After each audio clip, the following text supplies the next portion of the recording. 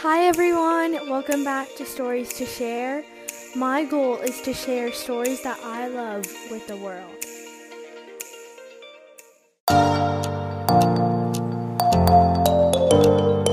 Those Shoes by Maribeth Boelts. I have dreams about those shoes, black high tops, 2 white stripes. Grandma, I want them. There's no room for want around here, just need, Grandma says. And what you need are new boots for winter. Brandon T comes to school in those shoes. He says he's the fastest runner now, not me. I was always the fastest before those shoes came along. Nate comes to school in those shoes. Antonio and I count how many times Nate goes to the bathroom.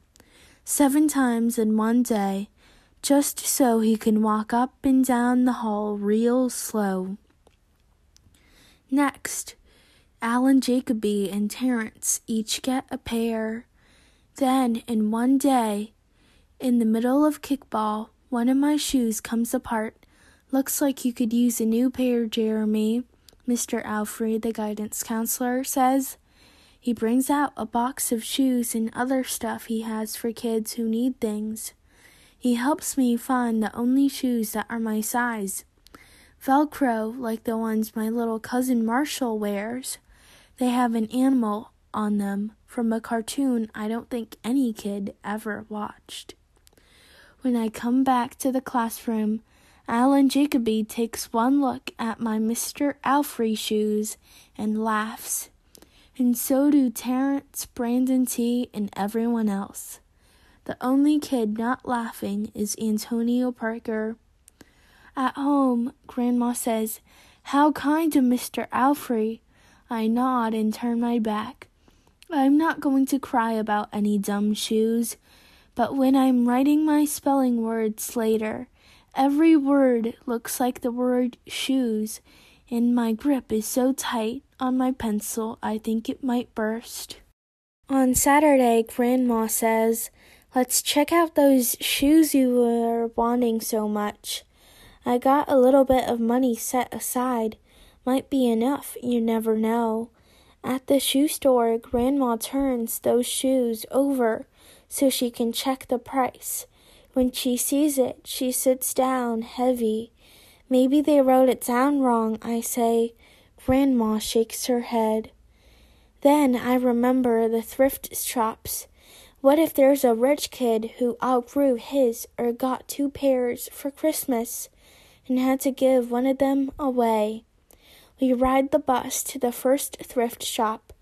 Black cowboy boots, pink slippers, sandals, high heels, every kind of shoes except the ones I want.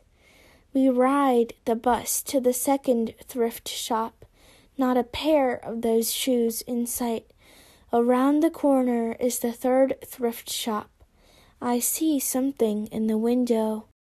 Black shoes with 2 white stripes, high tops, perfect shape. $2.50. Those shoes. My heart is pounding hard as I take off my shoes and hitch up my baggy socks. "How exciting," Grandma says. "What size are they?" I shove my foot into the first shoe, curling my toes to get my heel in. "I don't know, but I think they fit."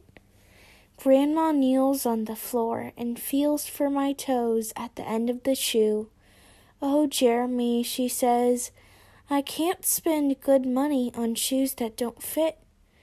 I pull the other shoe on and try to walk around. "They're okay," I say, holding my breath and praying that my toes will fall off right then and there. But my toes don't fall off. I buy them anyway with my own money, and I squeeze them on and limp to the bus stop. At home, a few days later, Grandma puts a new pair of snow boots in my closet and doesn't say a word about my 2 big feet shuffling around in my 2 small shoes. Sometimes shoes stretch, I say. Grandma gives me a hug. I check every day, but those shoes don't stretch. I have to wear my Mr. Alfrey's to school instead. One day during math, I glance at Antonio's shoes.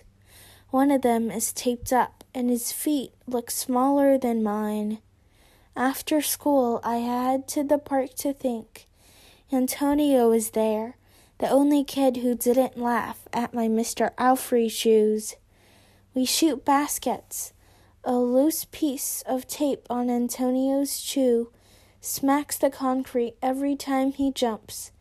I think I'm not going to do it. We leap off of the swings. I'm not going to do it. We race from one end of the playground to the other. I'm not going to do it, I say.